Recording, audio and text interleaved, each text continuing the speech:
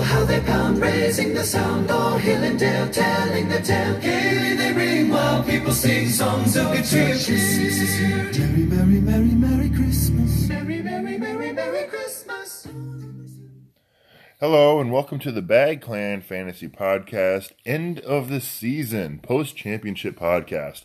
It's just me, Blake, and Rob. That's three of us. Me, Blake, and Rob. Yes, here we are. Tyler couldn't make it tonight. He wasn't prepared, so it's just me and him. And so we're going to do an interview style here. I'll be your host, and wow, what a nail biter for this championship game. You got that right. So, Rob, just lead us in. Okay, let's go back a little bit. Okay. Starting the playoffs. All right. What were you thinking entering the playoffs? I think I was your first matchup.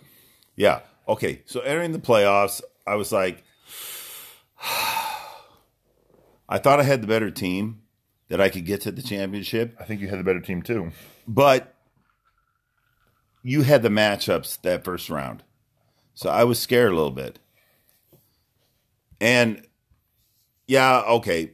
For you, I ended up beating you by like 100 points. So, yeah. But against the clones, I knew it was going to be tight. Yeah. And it was so crazy that he was texting me saying, "Oh my God, this is crazy."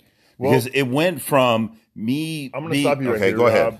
because that's skipping ahead a week. All right. So first week it was you and me. I had the matchups. Yes. And I felt really good about it because the latter half of the season I was the ceiling team. Correct. And you were the floor team. Correct.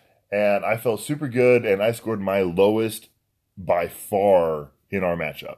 Yes. So that was easy day. It was like beating up a toddler when you were playing me. Yeah, I mean. So then you went on and played the Kegerator. Oh, that's right. I did play the Kegerator. And the Kegerator gave you a run for your money because that was the week that the Reapers lost. Correct. Because it was, for a while there, we all thought that the Whitefish was going to lose and the Kegerator was going to lose, and all of our predictions were shit. So during Kegerator's matchup, there goes the dog. So during Kegerator matchup, what were you thinking? Give me inside the head of Whitefish. I was thinking I was going to lose. Yeah. I mean, if it wasn't for the fact that Pittsburgh didn't do that much, it was the fact that Roethlisberger and Juju didn't really have a good game. I mean, I won by like 11 points or 10 points, something like that. It wasn't anything to write home about.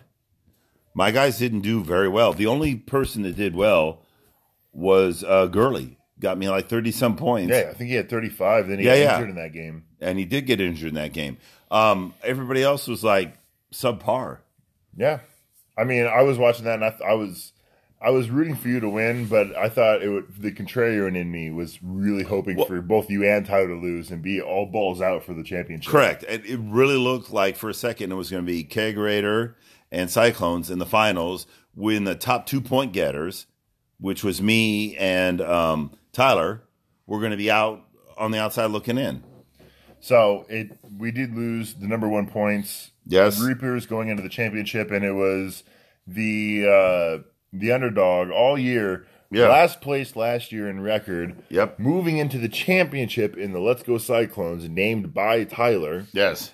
And against the Whitefish. Yep. And wow, after the morning games on Sunday, what were you feeling? It did not look good. It did not. I started out with a 30, according to the projections, a 30-point lead. And after the morning games, I was behind. Yes. It looked awful. Because Henry scored crap for you Thursday like 14. night, or Saturday night. 14 or 15, something like that. And after Saturday, you were already losing. Right. By points on the board. Correct. Going into Sunday, you were projected to win still. Yeah, like by 7 or something. No, you were projected. I think you were upwards of 20. Was it? Yeah, and then as the games went on, and we were watching, and it kept whittling and whittling and whittling like a fucking guy sitting there working on wood. It was just whittling. So after the morning games, where were you sitting at, Rob? Mentally and points wise. Points wise, terrible. Mentally, also terrible. I thought for sure I was going to lose. In fact, after the noon games, when they were nearly over, we quit and started playing a game on PlayStation. And then all of a sudden I found out that the Green Bay game went into overtime, and that what's his name for Green Bay receiver Adams got the winning touchdown, and all of a sudden I had like 15 extra points. Yep. And so that brought you up to a head again, didn't it? It sure did. So then I actually stopped paying attention to the scores, and I know you kept an eye on them. How did those scores go for you for the afternoon games? I mean, it was back and forth, and then it really went into the Sunday night game, which was Seattle. Oh yeah. And I needed a good game out of Kittle, right? No. It wasn't Seattle, San Francisco? No. It was Seattle. Wow, I really stumbled through that. It was Seattle against Kansas City. Oh. And he had Carson, and I had Russell Wilson. Mm-hmm. And Carson got a touchdown and over 100 yards.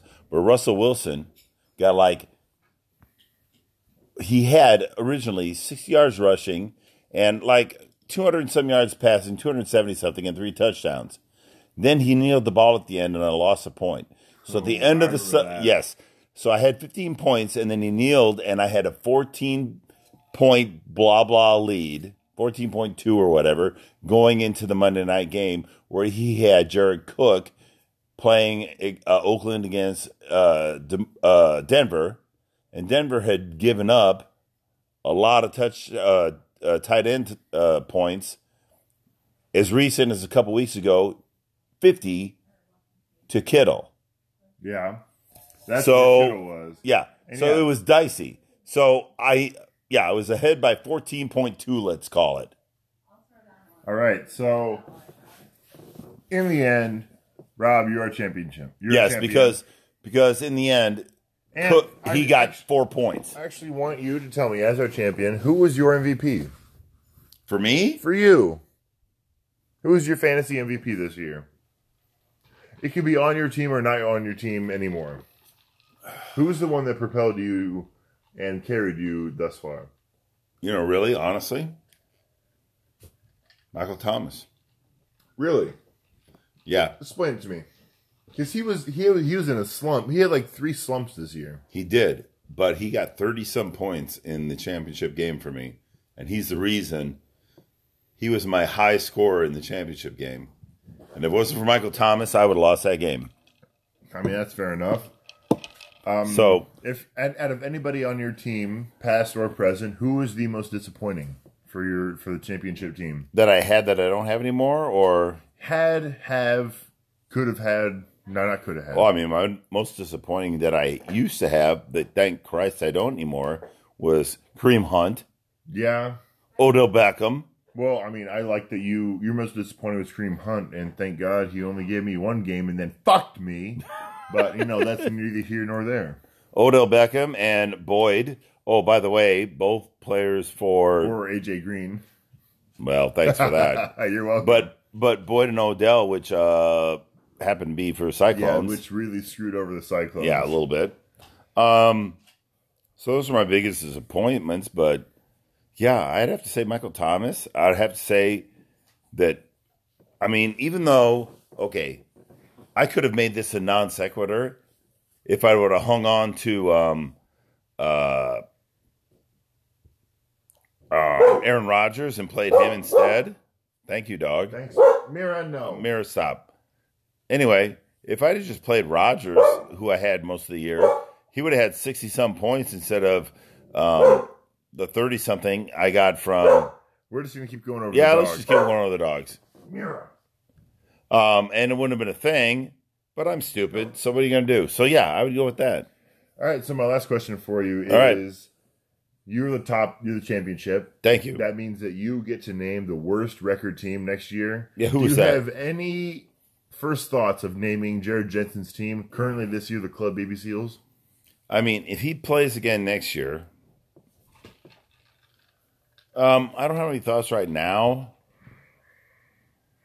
It'll probably be something like something with aliens.